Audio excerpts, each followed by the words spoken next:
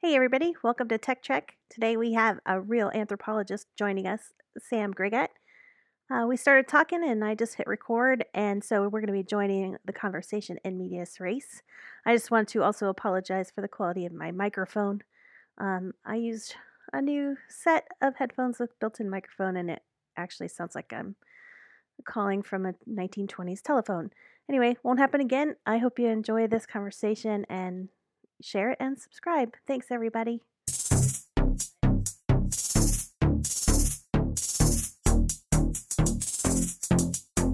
Roger, 0G, and I feel fine.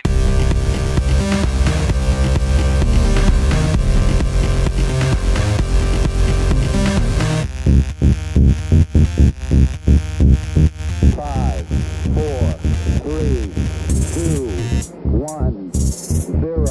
All engine running. Liftoff. We have a liftoff.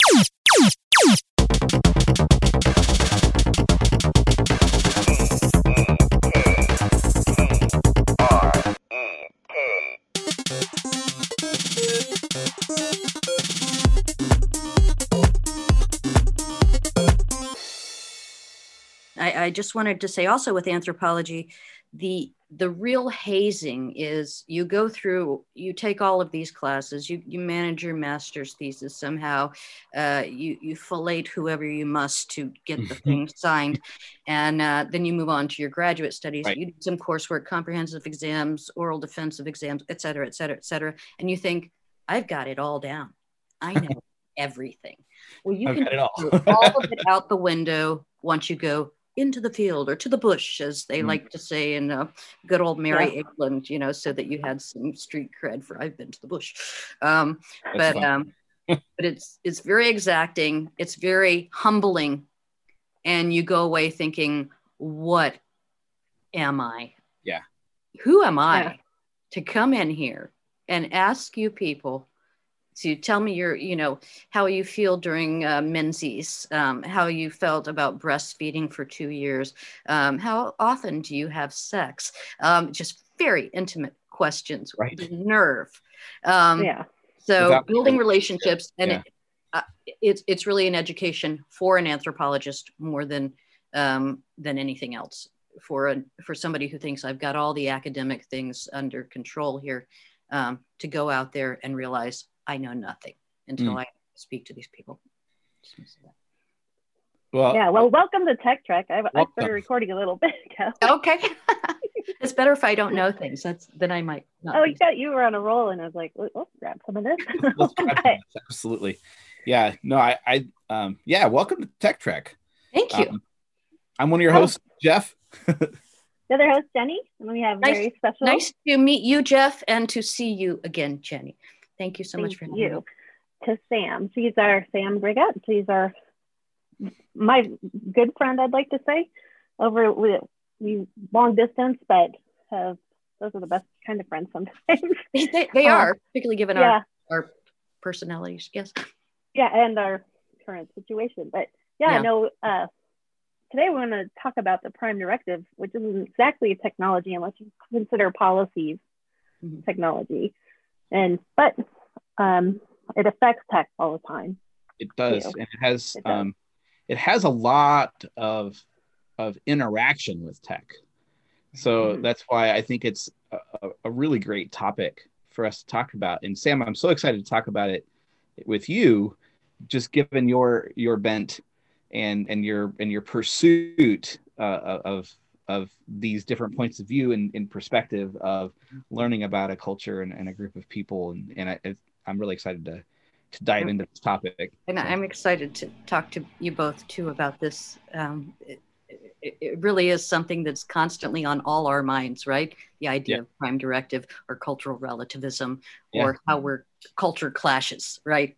We're supposed to be in 2021, the future, the utopian Gene Roddenberry vision of a humanist future. And yet, here we are.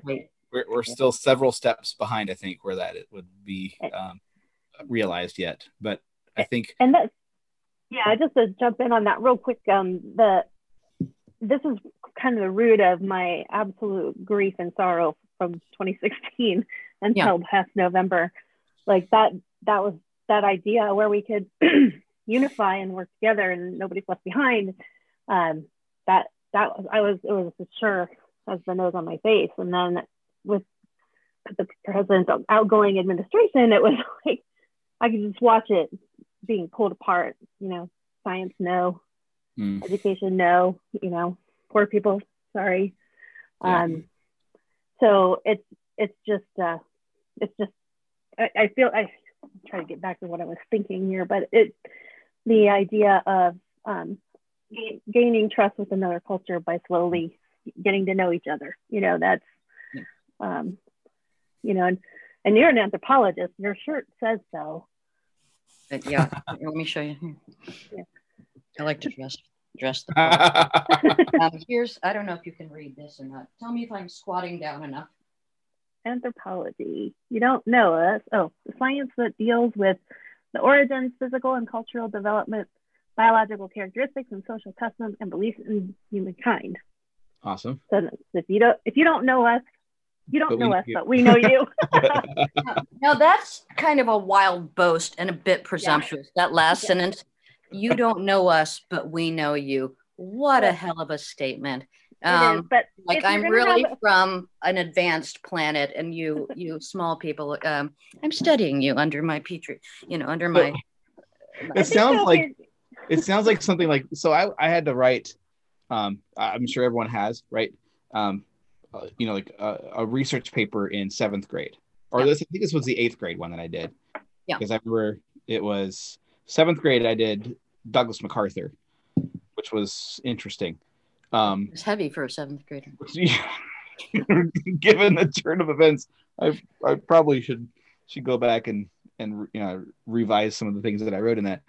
But my 8th grade one, I did a whole study on the Mariana Trench. I was just fascinated by diving as far down below the surface of the ocean, beyond where we could normally measure things, and like what was there. And how many people find it, because exploration's always been big for me.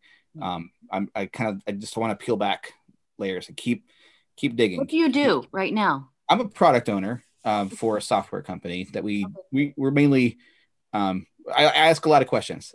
That's what my job is. Questions are good. Yeah, that's my role too. And just interviewing techniques and also part of user experience is sort of getting in their space and learning what their language is and using their words to help them. And that kind of, so there's probably a little there's another overlap with anthropology there, the corporate culture and understanding all of those. It's a lot of what you were talking about earlier too, Sam, about it, the presumptuousness of trying to show up with your questions and think that that's how you make your understanding too, right? A lot of it's not transactional. It's very relational. It's very long term. It is a commitment to it. It's not I'm going to ask this question and walk out of there with my knowledge in my little bag of knowledge that I'm going to walk out. And be right. And be right about it too. Right? Exactly. And I think that's why so many people in any given corporation at an upper tier level, upper leadership, those who aren't in the trenches really have a disconnect, right? They don't have a common language of distress or even a common lexicon, except if you're talking about bottom line numbers, because human beings are involved with all that. So I've always been interested in exploration. So I did this study on the Mariana Trench. Cool. And what is it like to even start your journey down there?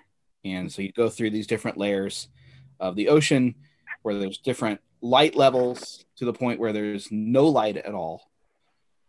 It's all completely black, and you still have thousands of feet to go before you get to the bottom. Yeah. And that's where the Mariana Trench is. It's literally the bottom of the Pacific Ocean. And I remember signing my conclusion paragraph with your shirt, you don't know us, but we know you. And I said something like, as a true eighth grader in middle school education, like, and we want to wish, future explorers good luck as they continue their travels, as we've, documented, like all this kind of stuff. Like, how to write a conclusion sentence, 101. Yeah. Put a top note in there, and you get that A+. Exactly. Plus. Yeah, but that is a fascinating. You must love the movie The Abyss. I do. I think that's one of the great things. A formal education is not the end all be all. It's afterward, after we jump through all those hoops, then we can find things out and ask more questions. And no matter what we're doing for a living, for the cash, we can explore all of those topics and, delve into them. That's what was most exciting to me about leaving academia. All right, now I can actually look at things. You can actually do stuff. Yeah.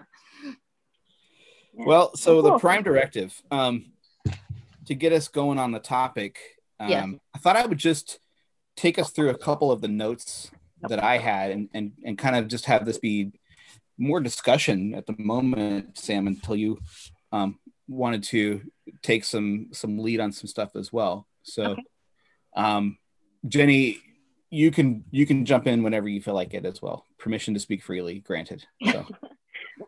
Permission to get a word in edgewise. Granted. Only when I say so, though. Okay. Aye, Captain. Sam, we also find out that we laugh a lot during this podcast. So. Good. Laughter is essential. I'm thinking booze is essential, but y'all make me feel really comfortable, so I'm good. So the first thing is the Prime Directive is actually a Starfleet general order. So in the universe of Star Trek, there's the Federation, which is like the governing body. It's the bigger construct, and then Starfleet is the military arm of the larger construct in there. Oh, and science, discovery, kind of science and exploration and everything. It's a full breadth of disciplines in there as well, which includes anthropology and cultural studies and different things too, which I find fascinating in there. The Prime Directive is in fact a Starfleet order, so it's not a Federation thing necessarily. Okay. It applies to the Starfleet officers. So that was one of the things that I found as I was doing my notes and reading for our topic today was as a member planet of the Federation, if you're a civilian, the Prime Directive didn't apply to you. Okay. It only applied to you if you were an officer in Starfleet. Okay. I didn't know that. Okay, I didn't know that. I thought, okay. So I find that really interesting that it's so strictly held to just the Starfleet branch of the Federation. Okay. Well, I mean, to be fair, they're the only ones really going out with the potential to meet a planet that maybe hasn't connected to the Federation in the past. So they're going to have a lot more probability of meeting those types of folks. Right. So, yeah.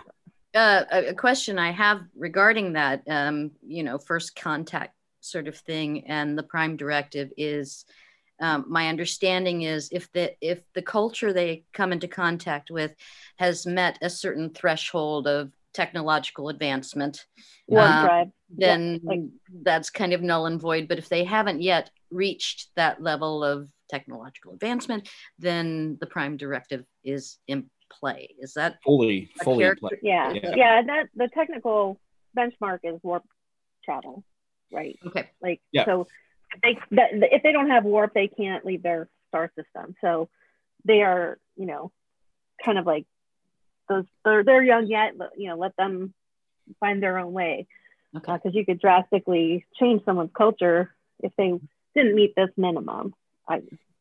Yeah, like I think in one of the notes that I read was trying to figure out the impact that discovering that you could travel faster than the speed of light would have on a culture that doesn't know how to do that yet. Yeah, absolutely. Corruption. Turn your world upside down. Yeah, like literally, because you can bend light when you travel at warp speed. So there must be over 700 hours of viewing and episodes, and I don't know the numbers, but is there a case ever where they actually adhere to the Prime Directive? Because I have not seen an episode where... I think they do. Every episode that doesn't deal with the Prime Directive, they're following it. Yeah. Okay. So I think it's when they, traveling at the speed of a, plot. I mean, that's sort of, you can assume like they're behaving themselves unless we're watching them. Right. That's kind of, I think that's the case, Justin. It is, Jenny, and I think that is that's part of that ethos with it being applied to the Starfleet officers as well, is studying that conflict of adhering to the Prime Directive at all times, or when is it okay to break it? Right. That's a big question I have, and that's why I find the series so anthropological as well. I'm probably more familiar with the Next Generation than Classic, and Voyager. The Next Generation is like it's the I think the best interpretation of it. The original series gave us the universe, Yeah. And is named after my grandpa, so Yeah. No big deal. Ned, as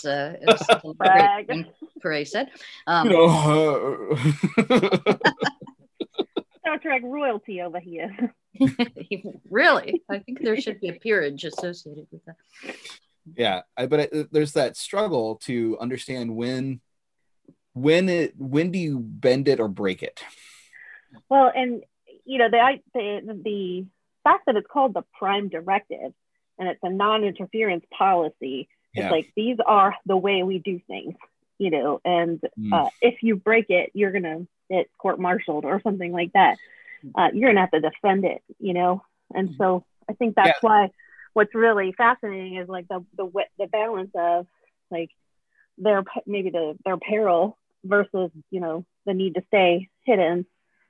Those are always really interesting conversations that the crew has, because especially on Next Generation, they'll sit down in the meeting room, whatever that is.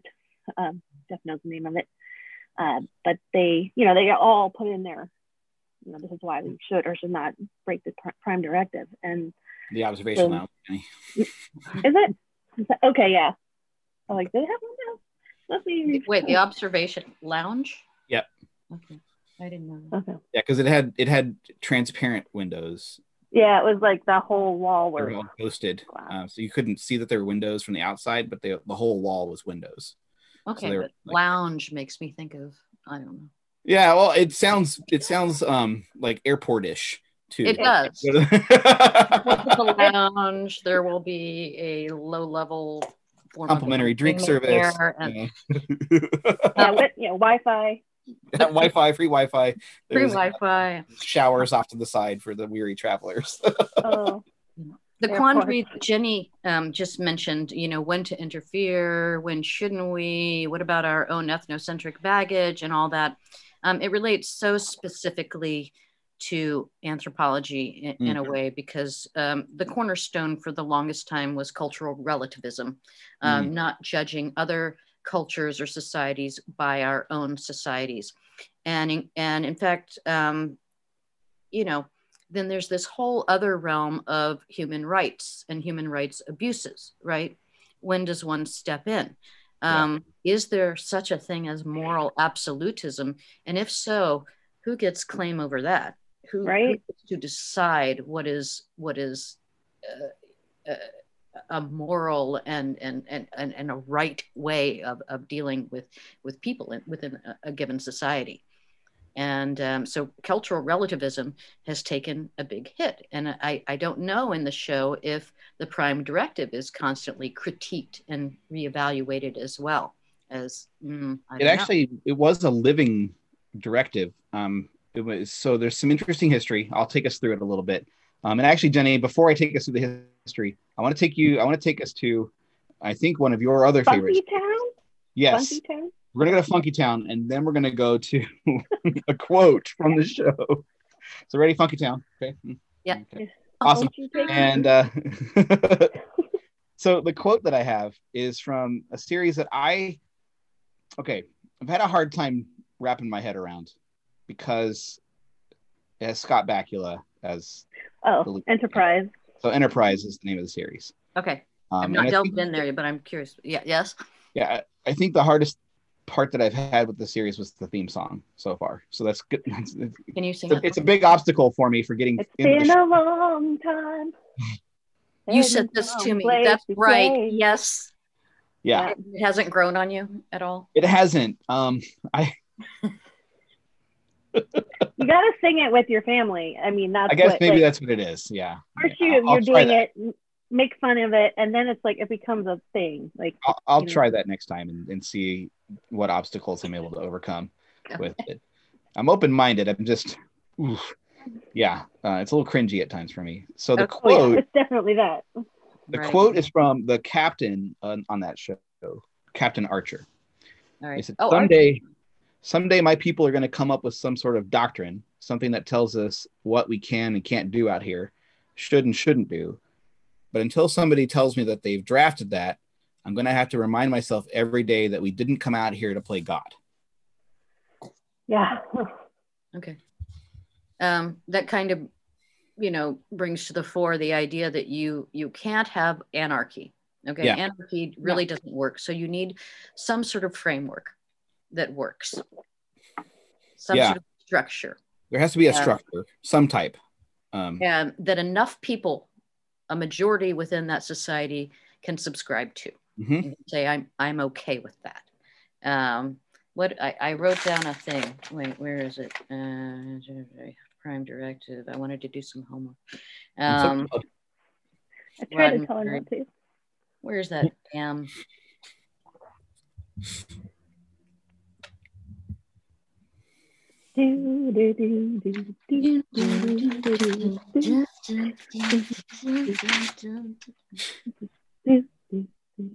Again, Jenny. Here we go. Picard says it. Okay. Picard. There can be no justice as long as laws are absolute. So you've got the idea of a structure, a cadre, a framework for how a society works, and usually law and order must be a part of that framework, right? And yet even laws can't submit to that idea of absolutism. Yeah. Right.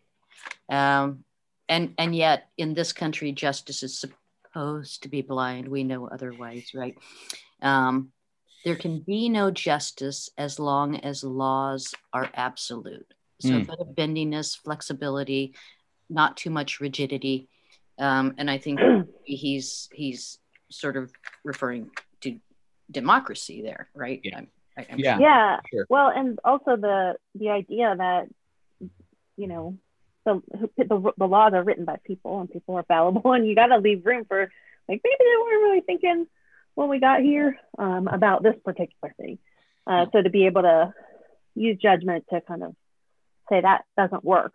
And I imagine after they broke the Prime Directive that they would come back to the Prime Directive as a living document and say, okay, these are the exceptions, so that you could recognize that, that we found this worked in the past. So we're going to, and it didn't do harm. Because I think that's like the behind the Prime Directive is like, do no harm on those people. So yeah, and that actually brings up a point that I wanted to bring next to Sam, to one of your points earlier.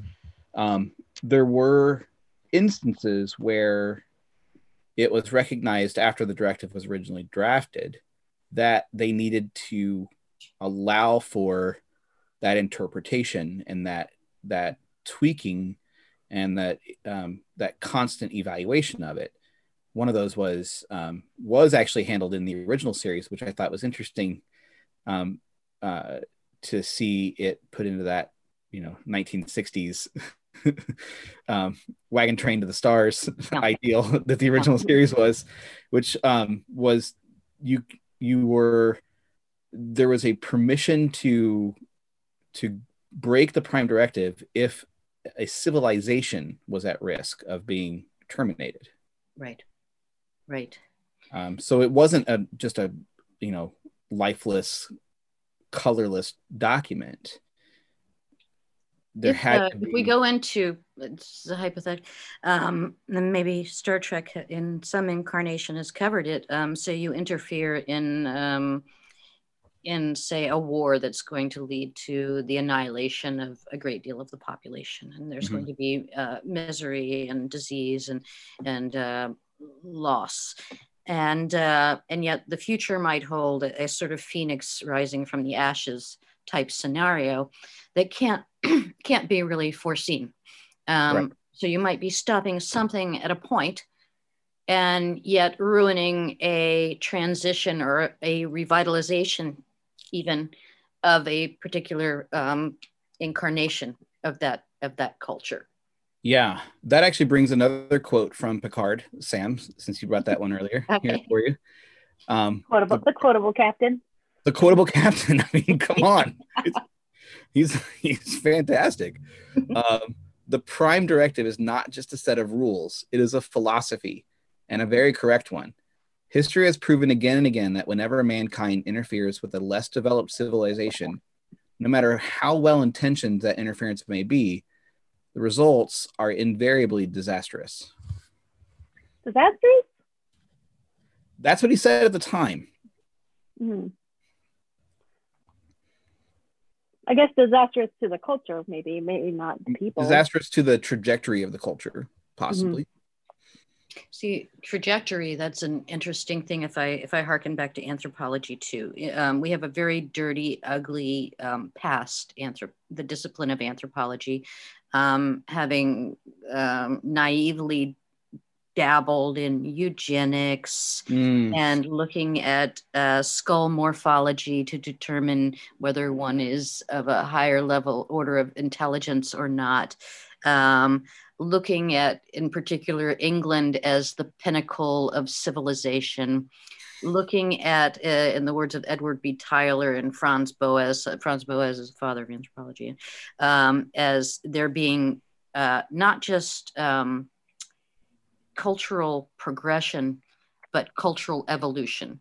And when you say something like cultural evolution, in the way it was meant back then, that means you go from barbaric or savage or some sort of, underdeveloped way, which is actually pretty sophisticated when you get into it, to whatever that British standard of being a gentleman, a lady, a sophisticated, civilized being might be.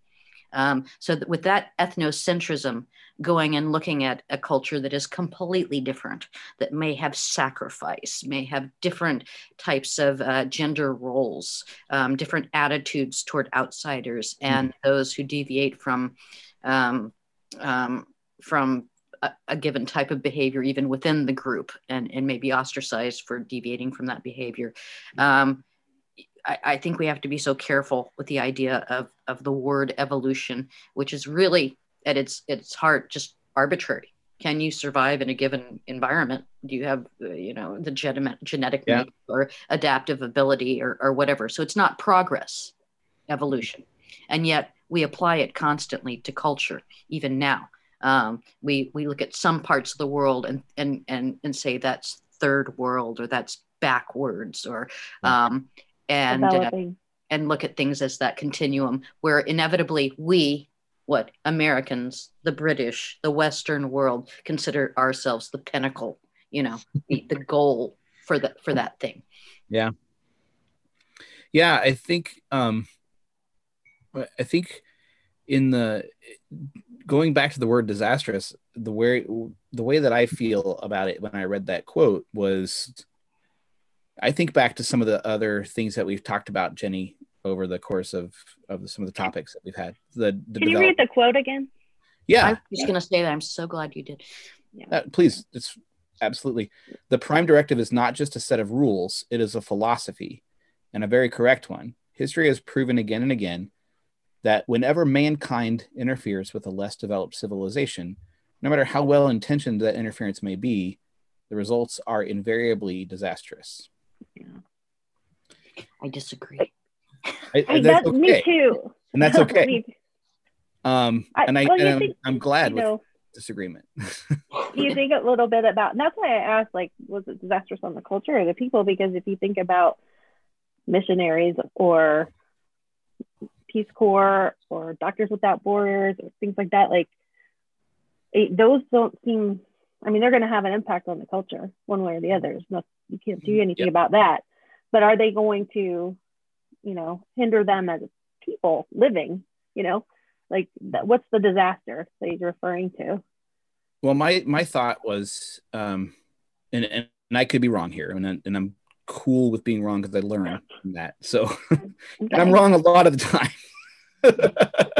You know that. But with my my perspective on that quote, I was thinking about some of the technology that we've talked about so far on the show, and thinking about the fact that it's presented in the show the way that it's presented.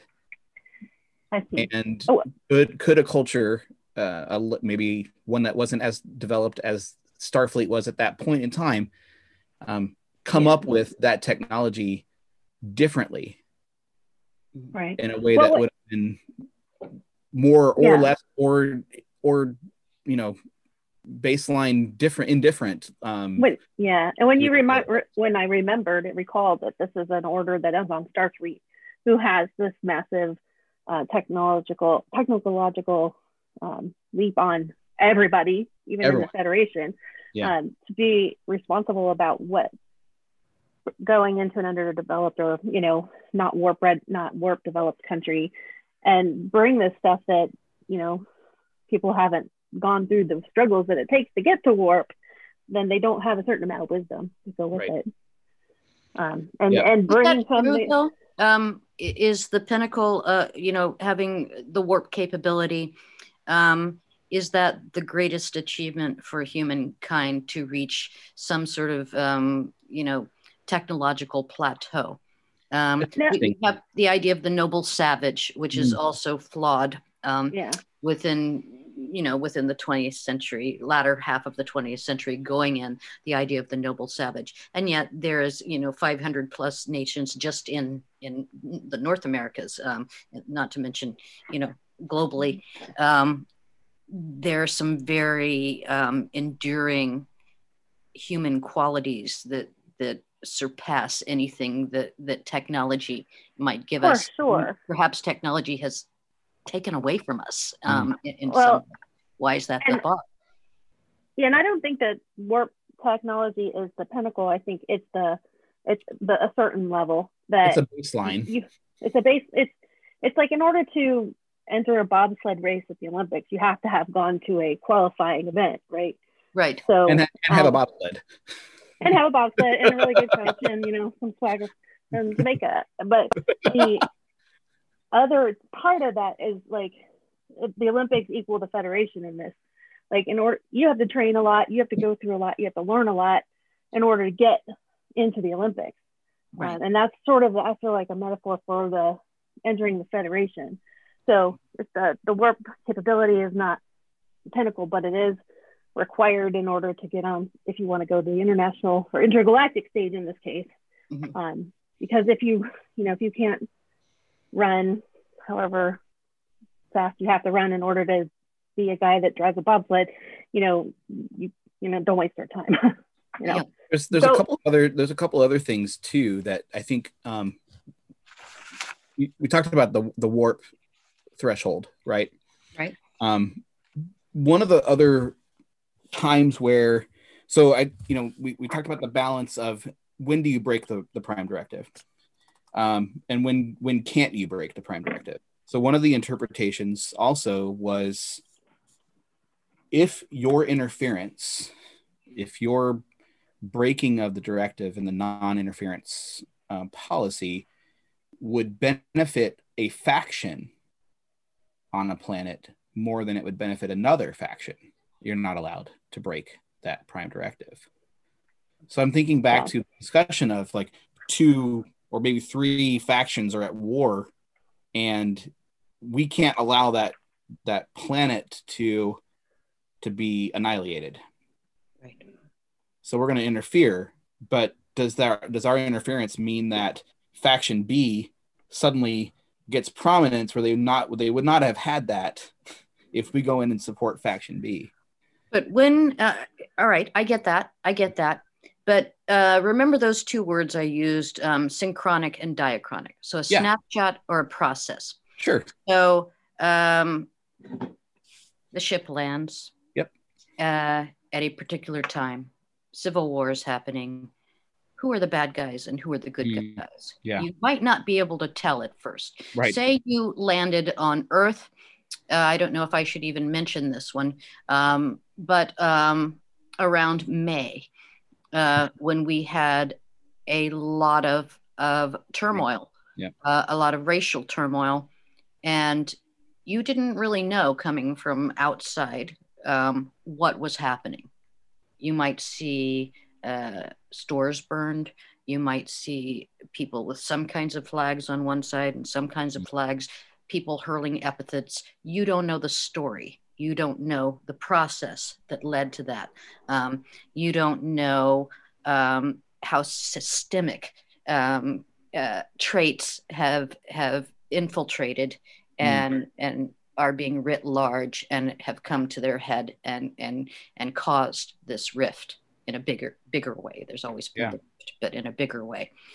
So in Star Trek terms, you arrive on a planet. How much history and process is being taken in before a decision is made to break the Prime Directive and say, I pick this side for civil war? Or is the idea just stop the civil war and let's try a diplomatic channel to try to heal? Yep. I think the overwhelming momentum I saw in any of the series was to try to find a diplomatic channel. Okay. Mm-hmm. And that's how you kind of dip your toe in. Yeah. Okay. I'm just gonna have one bite of interference. One you little know. bite. Okay. I think there are a couple of interesting ideas that are spinning around, and while we get on to another topic, I'm going to let them marinate in my head for a couple minutes. I had something that I wanted to say, but I can't remember. Then, do you remember now? Okay. Wait, we were just talking about diplomacy versus picking a side in a war. Yeah. You know, it got to me to thinking that there's this sort of territory where you're going to find the flare-ups on the Prime Directive happening, and it's like when a society is getting close to being warp capable, that I think, like, at least in Next Generation, they would go in and sort of disguise themselves and live amongst them to study it. I'm sure that first they were in orbit, invisibly searching their databases and learning about their culture, and then transforming themselves and bringing them in to the culture to similar to what you were telling us about in Turkey when you were there, that you would put down the clipboard, don't bring the clipboard, sit down as one of them or try to be one of them to understand more about the sort of the social aspects of all of that. We have a term for that, by the way. Participant observation is you live among the community, you work among the community, you use their language, you eat their food, so you might understand where they're coming from. And so in Star Trek, they do have this going on as well. Yeah, except that it lacks the sort of upfront agreement for that society to let you live there. As far as I could tell, they just were like, this is the time, this is a phase in a near warp capable society where we can go, this is terrible, but go native. They think that's probably not used anymore. But secretly, what's that? Most of us do end up, whether we say it or not, going native. If you read the private notebooks of the most eminent anthropologists, the public consumption ethnographies are going to look very different from the private journals. Yeah, but but it's like, I don't know if in pre-warp, when they're getting close, if somebody from the Federation kind of was like, I excuse me, you know, can we study your people so that we can help you join this benevolent organization so you can gain protection, but also participate in this bigger society? Do they do that? I don't know. But to me, it's like when you watch First Contact, which I don't remember much of. That's where they started, was some of the crew were, had surgery to look like the people there and who are living amongst them. So I don't know if that was unbeknownst to everyone there, or somebody, gave that kind of permission. That's where it gets a little, ethically funny, because they get a chance to study, this society, but it's not reciprocal. And yet we're all human within our species. There's something redundant. And we're going to bring our biases and our own moral compass to any situation. There's a famous case. There's a famous anthropologist by the name of Colin Turnbull, and he wrote a lot of things. But one of the books he wrote was The Forest People. I have show and tell things, and he wrote about, they consider this a pejorative, awful term like the N-word, seriously, but he lived among what the ignorant would call the pygmies, but they're the Mabuti. And he considered them an idealistic, beautiful, warm, welcoming people. And he absolutely loved living among them, and even did some of their initiation rites, like being marked with what he feared was a, tetanus, something teeming with tetanus, and old rusty metal thing to get his bodily modification. And then he later worked with the Ik of Western Africa, and they had been going through culture change, right? Their lands had been taken away. They were in cultural flux and transition. They were angry about it. Sort of standard or conventional forms of the niceties had fled them because their basic needs weren't being met. And Turnbull wrote horribly of them, and he's highly criticized for this, but he wrote it with his baggage, having lived among the forest people where everybody is trying to help, and and it's very egalitarian to this sort of rough, murderous, seemingly murderous, I should say, devoid of principle, devoid of humanity type of culture. And here's one man describing what most people are really not going to find out firsthand. Yeah. Right. So it's his word. Others have subsequently gone in, but so usually with culture, you have a culture, right? And you may be isolated in some way, and particularly if we go back in time a little bit, then you're going to have the introduction of something new, because cultural diffusion has always existed. You trade with others, you learn technology from others. The idea that there's cultural appropriation everywhere these days cracks me up, because there's always been cultural appropriation. Well, and I think it does point correctly back to what you were talking about earlier with the syncretically and diachronically. It's a continuum as the culture continues to exist. It's not just a fragmented point in time that is the picture of that culture. Sorry to cut you off. It was just that was one of the things that was in my head. I was trying to get back to it. Well, can I get you into I feel really stupid because I know this is a super famous episode from classic Trek. It's the one where they go back in time to, like, I don't know when it is, the 50s or something. Oh, it's the 60s. And Bones is constantly like, this is barbaric. If I only do this, she won't have diabetes. And, that's the Star Trek 4. It's Jenny's favorite movie. It's of the Trek series. It's one of my favorite. It's just fantastic. It's a voyage home. Yeah, when they go to the 80s, they go to San Francisco in the 1980s. 80s. Okay, first I don't know why I had it. It's okay because they go back to Earth in the original series in like 1966 or 67 or something like that. Yeah, like they somehow get transported to Earth, accidentally. Yeah, that time period, and this whole great scene of like Spock trying to break into the Pentagon and that kind of stuff. Yeah. So how does the Prime Directive work there when you're talking? All right, there's so much going on in that episode, but both. I'm sorry, go. I was just going to say there's also a time travel directive as well, is there not? Or is it temporal directive? No. Yep. Temporal directive. That's what it's called. Yeah.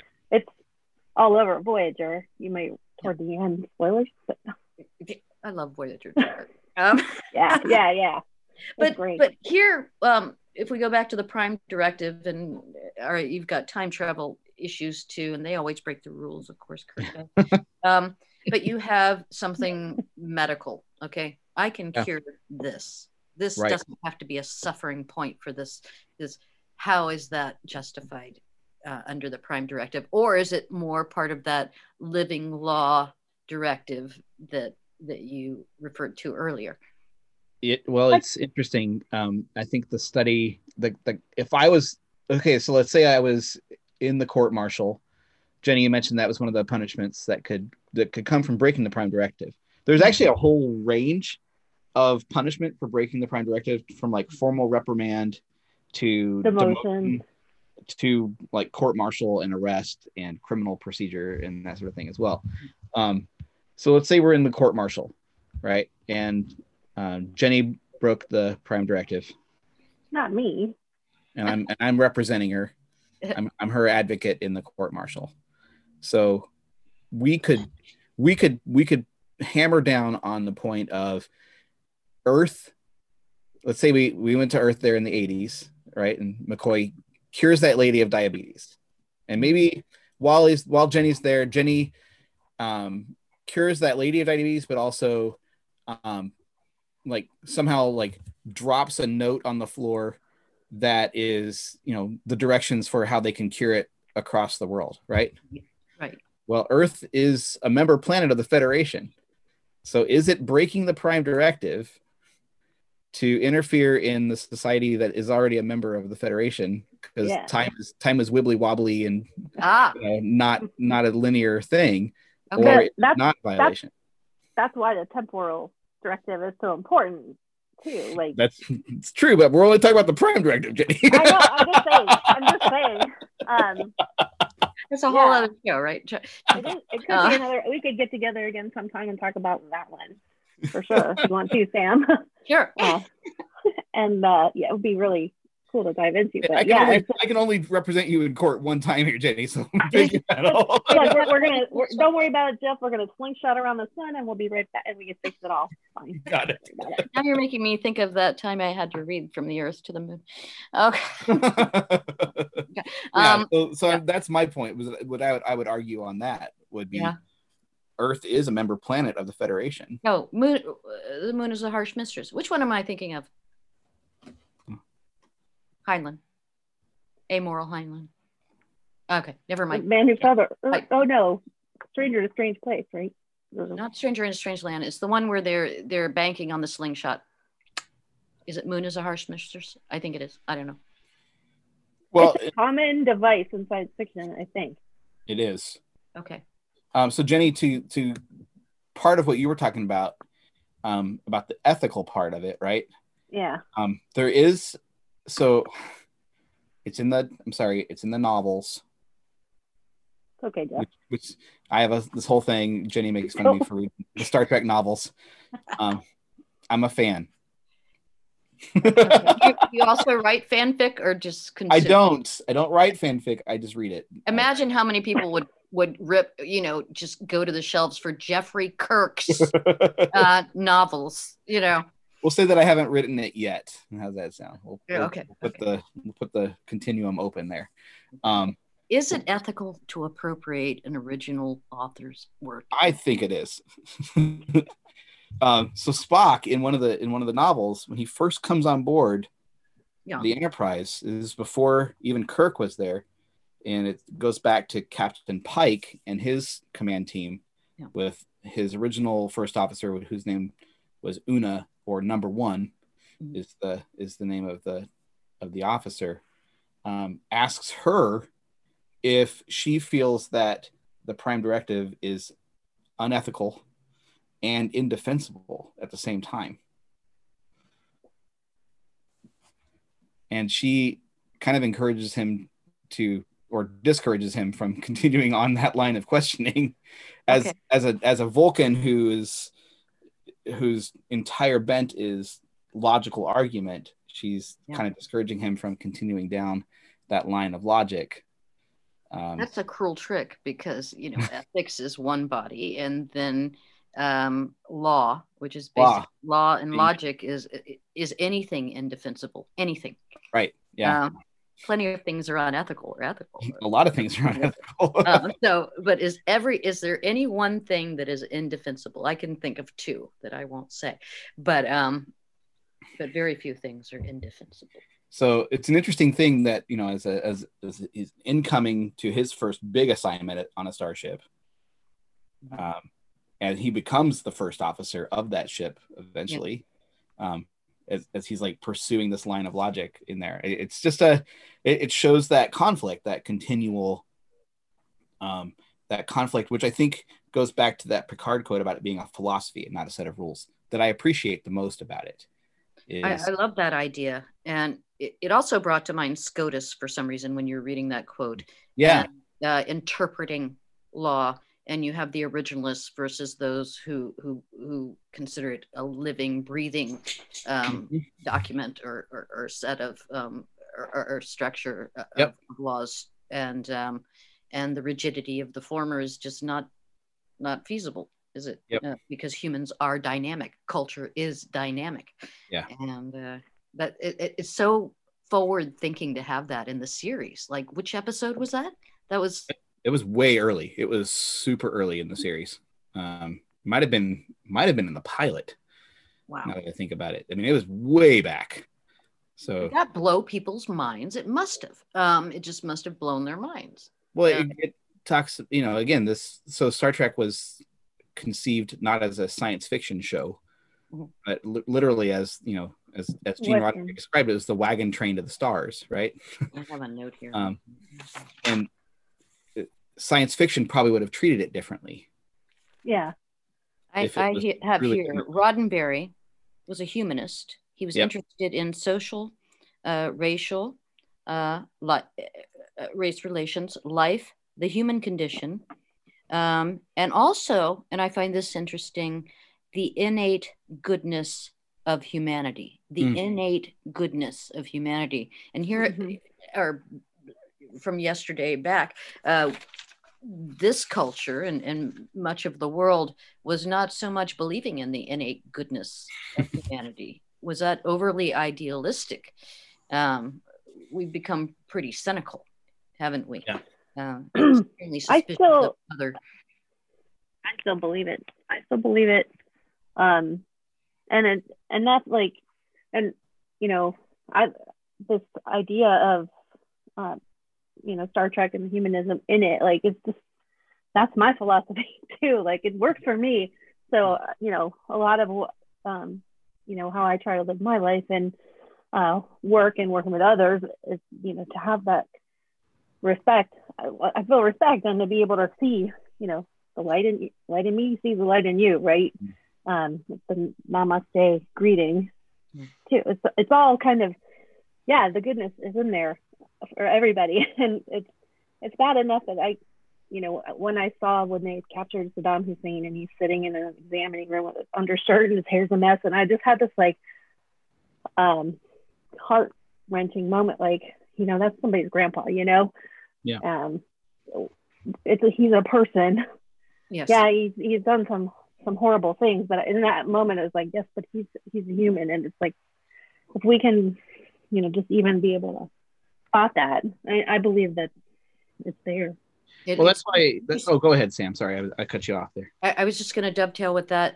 I was living in Germany at the time of Saddam Hussein's execution, which they televised there.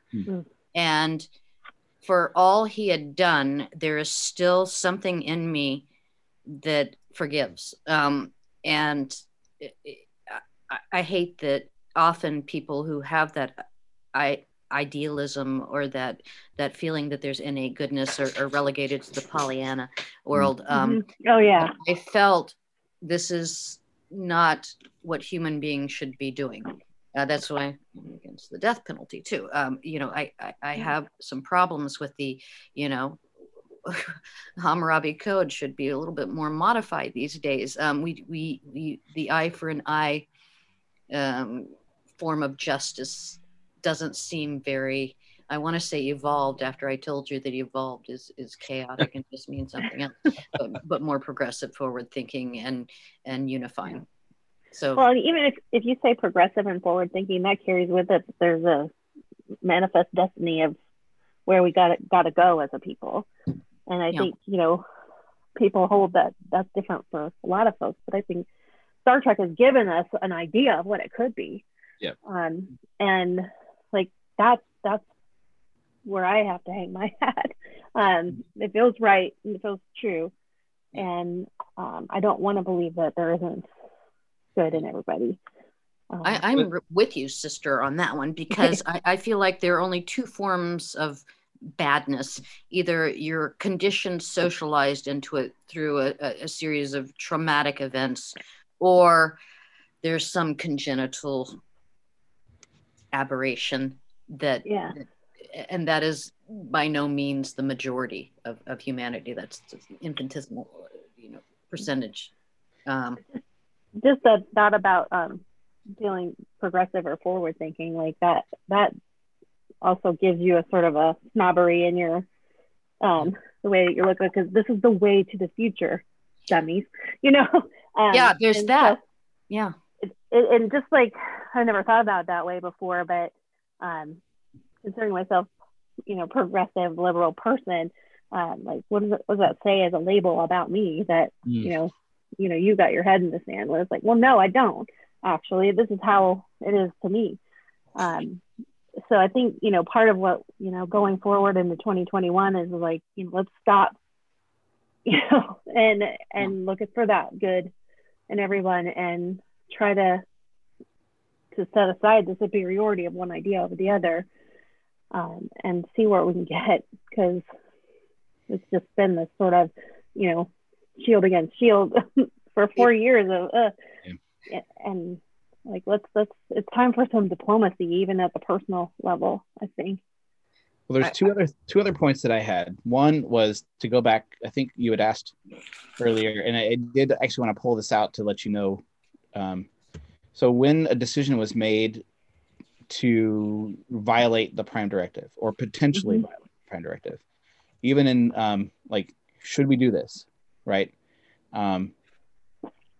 Starfleet had already, at least by the point of, I know by the point of the Next Generation, I think I saw some instances of it in the original series as well, but there was a protocol in place where all conclusions and rationale would be recorded and justified to Starfleet in both the ship's logs, and if they were also meeting on a space station or something like that as well, in the space station's log. So officially logged discussions of whether or not to break the Prime Directive were kept on record for use later on, as that continued to grow, which I just fascinated that that like our Constitution, it needed to be something where it had the flexibility to be examined situationally later. After all the dust had cleared, let's go back, let's do our after action report, and let's really kind of dig in and figure out what happened here. That's the kind of a flexibility and transparency you have to have as a person in power or a group in power. Like this idea that everything that we produce as a recommendation or law is up for scrutiny, because we think we know what the right thing to do is, but we may not have considered everything or whatnot. So, I mean, it's a position to take in the leadership role too, where you know, like this is the way that we do things, or this is what we need to do, but and this is the manner in which we're going to do it. So, but that's a negotiable thing all the way down. You could be wrong. And I think it's part of the. I like how it is tied to the Starfleet officers. Like they they swear an oath to uphold that prime directive, knowing that should they come into a situation where there's the potential of breaking it, that whole thing is going to be examined, the whole set of circumstances and the decision made or decisions made during that incident are going to be recorded and looked at later on. There's transparency to that. There is accountability, and there's accountability to the highest degree, isn't there? Right. On a planet, particularly if you're wearing a red shirt, or you might disqualify yourself from life by breaking the prime directive rather than saving your skin. And so that was one thing, and the other was we were talking about the prime directive, and it came to mind again when we were talking earlier, Jenny, about the structure of the Federation and Starfleet being not just the military arm, but also the exploration arm and the discovery arm. The guiding, the quote that starts the original series and how it was modified gently, but correctly modified for the next generation to seek out new life, to explore strange new worlds. Yeah. It's not to go and conquer. Yeah. It's not to force into submission any new place that we encounter and take advantage of their technology and everything else. It was exploration. It was to seek out new worlds. It was to explore, to go where no one has gone before. Where no one has gone before. Yeah, I like that constant reaching and learning to do it, not out of necessarily a goal of submission, but of a goal of discovery. Do you think our own age of discovery, finding the new world, obviously there were promises of riches and gold and silver and rare spices, but if a prime directive had included do no harm and don't make everybody convert to Catholicism, that would ever have worked. You're also bringing with you a certain, you're going to decimate those who haven't been exposed to all of the diseases that you're now used to, but you really don't know about them yourself either. Can first contact ever be harmonious? Have we had that in our own history? Or must it be conquest, domination? I think that's where. Yeah. So I think that's where, when we were talking about earlier, like, is warp drive the pinnacle, right? So warp drive is one of the technology baselines that governs, can we contact them? Yeah. But ultimately the goal of first contact is to bring a new member planet into the Federation. Okay. Well, in order to contain them, right? A little bit, because if you're a newbie in warp technology, you can make really big mistakes that have catastrophic consequences. You could do some serious damage. So like, it's not just about inviting people in and making, expanding the Federation. It's also about, hey, teenager, you're going to need a licensed driver sitting next to you before you get your warp license, okay? And hey, there's a posted speed limit here, and there's and we have the manpower to make you do the right thing here. And it's like, it's for mutual benefit, really. Absolutely. It is, but it's not just a kindness or an expansion thing. It's also like, you don't know what you don't know yet, so we'll guide you there. So one of the other guidelines, though, for joining the Federation, if a planet chooses they want to, let's say first contact happens, if they choose they want to, they have to have a unified central government. Mm-hmm. So it's looking at another baseline besides, do they have the ability to travel at faster than light speed? Mm-hmm. Have they been able to go through those struggles that it would take to, and maybe we're not commenting on right now on the state of that central government, but we are saying, do they have a unified central government? What have they gone through as a culture to get to a point where they even have a unified central government? Right. So taking as an analogy, say your average hunter-gatherer community, Stone Age level technology, egalitarian ideals, Garden of Eden stuff, living off the bounty of the land, and love is the order of the day. Why wouldn't you want to incorporate those individuals into your confederation? Why would you say wait until they're at each other's throats and have reached a technological threshold benchmark? But I would say they would need to have resolved being at each other's throats in order to. That's another one of the qualifiers there. That unified government. I don't, and I forget what I was going to say. So centralized government is also key. In addition to the technological aspect, the political. So you've got a polity, you've got the technology, and then you've got the socio-cultural aspect of the thing. Basically anthropology, Star Trek. I can't believe I didn't pay closer attention to this. What did I want to say? So to me, when you described bringing other planets into the Federation, that smacks of imperialism to me. Sure does. And yet Roddenberry had this idea of almost a utopian, maybe universe. It's a kinder, gentler colonialism. Okay. So not paternalism, not imperialism, not expansionism. In the early episodes of Enterprise, and you can see that sort of problem occurring because Archer's really had it with the Vulcans, who were their guides. Yeah. They got warp capability, and the Vulcans were the ones who were their coaches in the Federation at that point. And there was a constant Dad, you don't understand. That kind of relationship happening between Archer, who wanted to get out there and start exploring, and the Vulcans were like, "You're not ready. Who are you to say that?" It's interesting to see the Earth and how they joined the Federation, because I don't think that was covered much in stuff before Enterprise, but maybe the books, I guess. The books do cover it.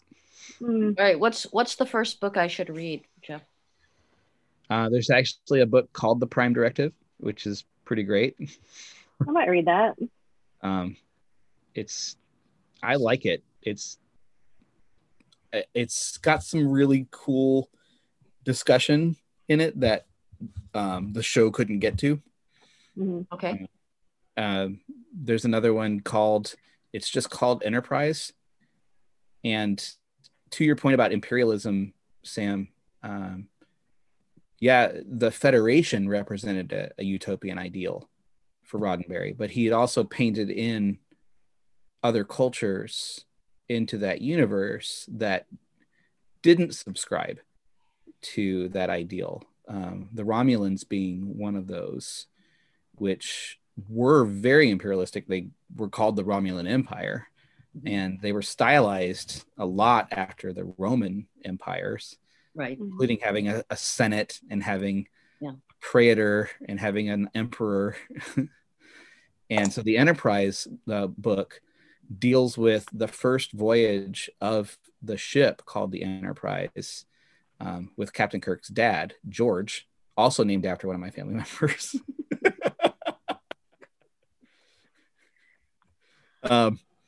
Humble brag, but no, that's a worthy brag. I think just brag, yeah. Go for it. But it deals with these questions of so no culture at that point had developed a starship like the Enterprise, and the captain who developed the ship was very idealistic, would be painted as a progressive liberal type guy who was very soft-hearted as well, but he brought George Kirk on to be his second brain, that really focused on how do we deal with the threat that this also represents. Having a ship that could travel at that point, Warp 6 which was faster than any ship could possibly travel, with the weapons that it also had the capability of being able to deploy, would have easily shown that the Federation was after imperialism, instead of expansion for member benefit. So it was a really interesting book. It's one I think the author is Diane Duane, and I've read it now 2 or 3 times.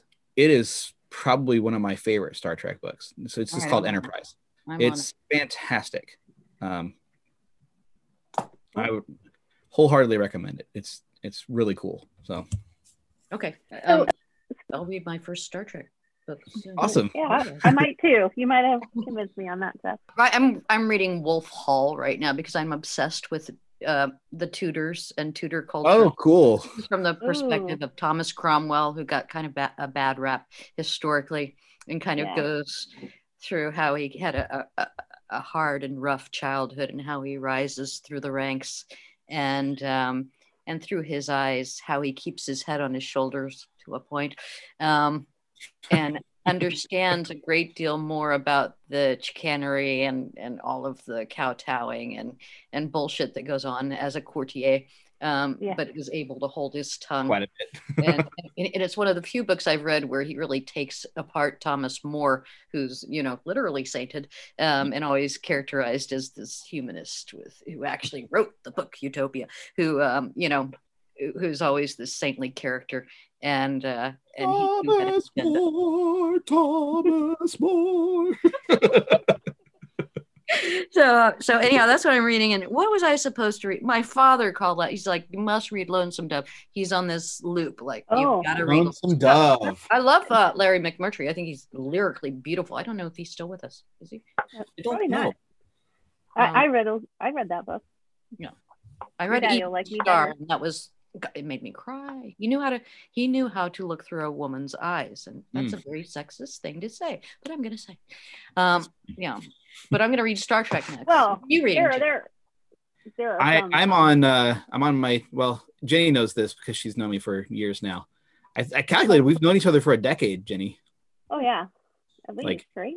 Solid decade, if not a little bit longer. 2007. Yeah, almost 15 years, so 14. But so she knows that I have an annual schedule of reading. Lord of the Rings? I'm on Lord of the Rings right now. Yep. First time or how many? Oh, no. It's annually. Annually. I missed that crucial word. Yes. Yeah, it's probably That's a commitment. Wow. I think it's my 12th reread of it. I pick something up new every single time. Do you do the whole thing similarly in all the peripheral? I do The Hobbit and The Lord of the Rings. I don't do the extended the extended universe. What did it was his son Christopher? I can't remember. Christopher, and he posthumously had all of those things, right? That's so I my annual reread. I think I must have been 20 when I finally read the Lord of the Rings trilogy. I had The Hobbit as a kid, but you don't really understand as a kid though. Bits. And I found it so comforting to enter Middle Earth and be in that world and just goodbye everything around me. So I might follow that after I read my Star Trek. It's been a book that I've constantly gone back to. Just like I said, I pick something up new each time. There's some element that I then try to look for the next time just to see if the it was. The profundity of his mind is mind blowing. Tolkien just. Yeah. It's mind blowing. My dad read me The Hobbit as a kid because he is hugely passionate about the Lord of the Rings and all of that too. And then I just I couldn't find a handle to get in on it. I never connected with it. I never read Lord of the Rings until it was about to come out as a movie, and I was in college, and I was in the classical medieval studies program. And if I didn't read that book before I saw the movie, I felt like my cred with this group would have been so as a sort of peer pressure situation with a bunch of medievalists and classicists, I read it. But I just get offended by writers who just write for the sake of what they like to hear the sound of their own voice. Like, don't get me, Bombadil is where I was lost forever. And that's too bad because it's so early in the book. I know, right? And so it's like, if I see anything that's sort of an Elvis style in the book, I'm like, author intrusion pisses me off. You want not to know. You don't want to hear and think about, oh, he struggled like Flaubert for 3 weeks over that stupid word. No, you want to be sucked in, just like directorial license. If I'm aware of too much directorial action, then I So Tolkien, and part of it too, I had to make up like a history class in order to graduate in, within 5 years. And I had done an independent, like a historiography class, which is a history of historians. So, and there was Tolkien and who's the Narnia guy? C.S. Lewis. C.S. Lewis and some other guy at a time, famous, I can't think of right now. The Inklings, they called themselves at Oxford. They all hung out together, and Tolkien was, inventing languages and things like that because that's what he was into. And so he had this story mainly put these languages in, and he wouldn't edit anything. Like you can print it if you want, but you're getting everything. So I mean, I guess it's kind of a baller move, but and I don't think I knew that when I was studying him either, but it came through. And it was more of an exercise to me. It looked like I was reading somebody's homework. I could never connect on any of it. Yeah. So. Well, I need that because of then going into functional requirements that I then write. I need to balance the direct functional language with a little bit of colorful author license. What requirements document doesn't require poetry? Totally promiscuous. I'll read anything from bodice ripping paranormal romance to the most highbrow, Michael Cunningham, The Hours, whatever. But I like to flip flop, and gosh, going back to Middle Earth and his linguistic ability and just that creative mind. Now I got to go back. This is your fault. I'm sorry. Dinner for the next 4 days, 5 days. How long did my first exposure was, I didn't know what I wanted to do after I got my useless BA. And I was schlepping TVs and stuff. So I audited a graduate level class called Science Fiction and Fantasy. And I thought, that sounds great. Yeah. Yeah. And the guy was really into it. His name was Bob Collins, and he spearheaded a great, this was down in Florida, conference called the Conference on the Fantastic. And they had real top level folks, Ursula K. Le Guin, and gosh, I'm not remembering anything because it was in the 80s, but I got to read Stanislaw Lem. I got to read the Middle Earth series. I got to read Tolkien. I got to read Heinlein. I got to read all of these people I probably wouldn't have picked up with because I had this sort of idea about science fiction until I was properly introduced to it, and then I took off with it and said, okay, there's something to that. Good stuff. I got to take a class on Arthurian legend, and that was like the best. And there's a great author series or something on Audible where this lady professor takes you all the way through the different Arthurian legends and myths and all that stuff. Very, very good. Anybody do you think? Is it time for a fortune cookie? All right, let's have a fortune cookie. Okay. Who wants to go first? I will go. Treat people in your debt like family. Exploit them. I don't feel so bad about mine now. Treat family like your debt? Treat people in your family like debt.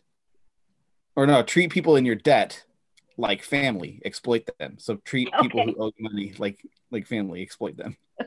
Yeah. I like that. You might as well. I do too. I think I might already be doing that. Well, if you think about it, you lend somebody some money, and then if they're going to help you out a little bit, I mean, you may never get that money back. So I read a story, Jenny, about George Clooney. Okay. He realized that he had a lot of money and nowhere to put it. You know, rich people problems, right? Yes. But he had this group of 14 friends. This has happened this year, like within the last few weeks. He has this group of 14 friends that he's been in regular contact with for years now. And so he went to the bank, and because he had this realization, if I die, they're all going to get money in my will anyway. So he went to the bank and pulled out $14 million in cash, not check or something, and put it in bags, $1 million in each bag, and invited friends, very much, and invited his friends over one at a time to his house, and gave them a bag with $1 million in it. So the guy that was talking about this story then said, so if you're in that friend group and you're one of the folks that got that bag of $1 million, like, you know that when George Clooney moves, you're going to be helping him like move that sofa up the stairs that doesn't bend, or that mattress that doesn't quite fit in the corners. Like, that's going to be you, right? You know that you're going to be that guy. You can deny the man nothing after that. George Clooney, OG Ferengi. That's all there is. Exactly. Okay. He said you might as well just change your name to Hand Truck, because you're going to be helping him move. Golly. Yeah. God. Mine is anything worth doing is worth doing for money. Oh, yes. As the ultimate, my parents didn't teach me, like I have this belief, just a supernatural belief that everything will work out. No matter what. Somehow money will rain down. I don't know where anything is going to come from. So this is actually more of a learning point than a fortune cookie, or maybe it is prophetic, like, get your ass out there and actually there is trade. You don't just have to give things away. You can actually make money. A little materialism is okay. A little hustle. Kellyanne, you have some value that you can offer that's worth something. You know, that market economy kind of thing. So don't do it for free. That's the thing. Jenny, I had an idea. I'm going to sell it to KFC, by the way. I think that's the logical place for me to sell this idea to. Okay. So you're going to hear it here first. It's Tech Trek exclusive. Trademark. Came to me in a dream, which way I know this is why this was meant to be. It was so I make a cornbread and Italian sausage stuffing usually for Thanksgiving and Christmas. And it's cornbread, Italian sausage, onions, celery, chicken broth, a ton of sage. You know, it's just real simple. There's not, that's it. And I might put pecans in it every now and then too. Fancy. Oh yeah, well, you know, fancy AF. But I said, why couldn't we do, like, the ultimate inspiration for me is taco salad when it comes in the edible tortilla. Let's make a stuffing bowl that you can then put your Thanksgiving leftovers into. Wow. So the outside shell is stuffing, and you can just like a stuffing pie crust. So I'm selling the idea to KFC. Well, I think you're going to be wealthy, man. Yeah. Make sure you get a good crunch on it. Oh yeah, you got to get a crust. Yeah, you got to get a good. Nobody crust. wants a soggy bottom. No, especially with stuffing. No, you don't want a soggy bottom. No. Yeah. So it's going to be a hard stuffing shell that you then fill with your ingredients in there. So an edible stuffing bowl feast. And I love to cook. For it, man. I'm going to cook for money. Yeah, start making some money on that. Yeah. Okay. I knew you would. Mine. Yeah. Here's mine. Okay. A wife is a luxury. A smart accountant is a necessity. You think about this. A wife is a luxury. A wife?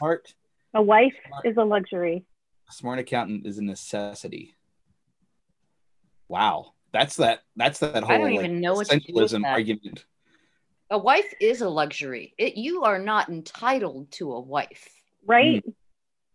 Yeah. I know. It took me a long time before I found one. The I even learning wrote a curve, song I about know, is really a long one, but certainly it is a luxury to get one. But a smart accountant I is a would like one. necessity. Yeah, me too. So Smart Quark, accountant. I can see the Quark definitely subscribing to this from Deep Space Nine. Yeah. Well, He's isn't running that that bar right out there in the wilderness at the dead mall. At the dead mall in the middle on of Deep Space nowhere. Nine. Out by the wormhole. Yeah. But he's making money. Like, he's making money on that thing. Oh yeah. Just, Well, and that's the thing too. Like Ferengi culture, like women are, they don't wear clothes. they don't wear You clothes. know, They're not allowed to make money, right? They're not allowed to work. I don't think so. So that is a luxury then in that culture. Okay. Because they're not contributing to the wealth. That's sort of like another anthropological connection. Polygyny. Polygamy generally, but polygyny specifically, and particularly in Islam, you have to be able to afford the number of wives and keep them all at the same level of comfort and affluence generally. Yeah. So it is a You have to luxury. be able to afford them. You can't just, as your average, middle or lower class in terms of earning person, go out and say, I would like 4 wives for these prurient reasons. No, you better be able to afford it. It's a luxury. Yeah. That's fascinating. Yeah. In order to get to luxury, you need a good accountant. I mean, it's just You step can't. one. It's like Getting a wife. The chicken before the egg kind of thing. You Yeah. have to have a smart accountant before you can afford to have a And wife. believe me, she's going to say no if you can't afford it. So Right. Yeah. She is a luxury good. And boy, I'm now referring to my own sex as chattel. But Well, it's it's a Ferengi culture thing. That's their thing. Yeah. Wow. Huh. I always learned something from them though. Well, I learned something from Grandpa Klingon. Mm. We were talking about what would he tell someone right now with it being New Year's and everything. Mm-hmm. We had our traditional blood pudding for Christmas and that kind of thing. But okay, good. What would we do for? You brought glory to his family. Yeah, exactly. Yeah. What would he tell someone in Klingon culture, for the new year? And it was actually interesting. It was different than what I had thought. Are you going to say it in the Klingon? I'm gonna say it in Klingon first. Okay. Which, forgive my pronunciation ahead of time. It is my tlil tu rach ifo into d. Yeah. It was like a and a tl in there. Okay. It's hard to pronounce. It's pretty long. Yeah. Long it translated to "May you find peace and fortune in the new year." Lovely. Oh, that's very lovely. And they only say it on one day because it's Klingon, so they don't really want peace. Yeah, I thought it should sound very harsh and insulting, and yet be this beautiful sentiment. Yeah, but you said it in a very nice way. Just the one thing in there, the one day of the year that they actually say that kind of stuff. So it's probably after they're good and drunk, but he didn't tell me that part. It's a good day to drink, I guess. It is a good day to drink. Grandpa Klingon has his little fortunes that he gives us too. So, well, I'm happy to pick that fortune up and take it back out into the world. Yeah. Same here. Yeah. That's a beautiful sentiment. And just really, really glad that you had the time to spend with us, Sam. That was a great conversation. Could probably have talked forever. Thank you for having me, and I'm so glad to have met Jeffrey, and to talk like this was really liberating and informative, and is getting my little juices going, and I have a lot to think about now. So thank you so much for giving that to me. Oh, this was absolutely a blast, Sam. Thanks again. I echo what Jenny said. This was a really great conversation, and we really appreciate having you on. It was great to get to dig into the anthropology of Star Trek. And not just approach it from necessarily the tech perspective that we sometimes look at it in. So thanks. I see a festival in my future as soon as I close this computer. All right. I've got books. I've got Middle Earth. I've got a lot of homework. Thank you so much. We'd love to have you on again sometime. Okay. Yeah. Okay. Thank Take you. care. Happy New Year to all. Happy New Year. And don't, remember that horseplay leads to sick bay. Yeah. Horseplay leads to sick bay. Got it. All right.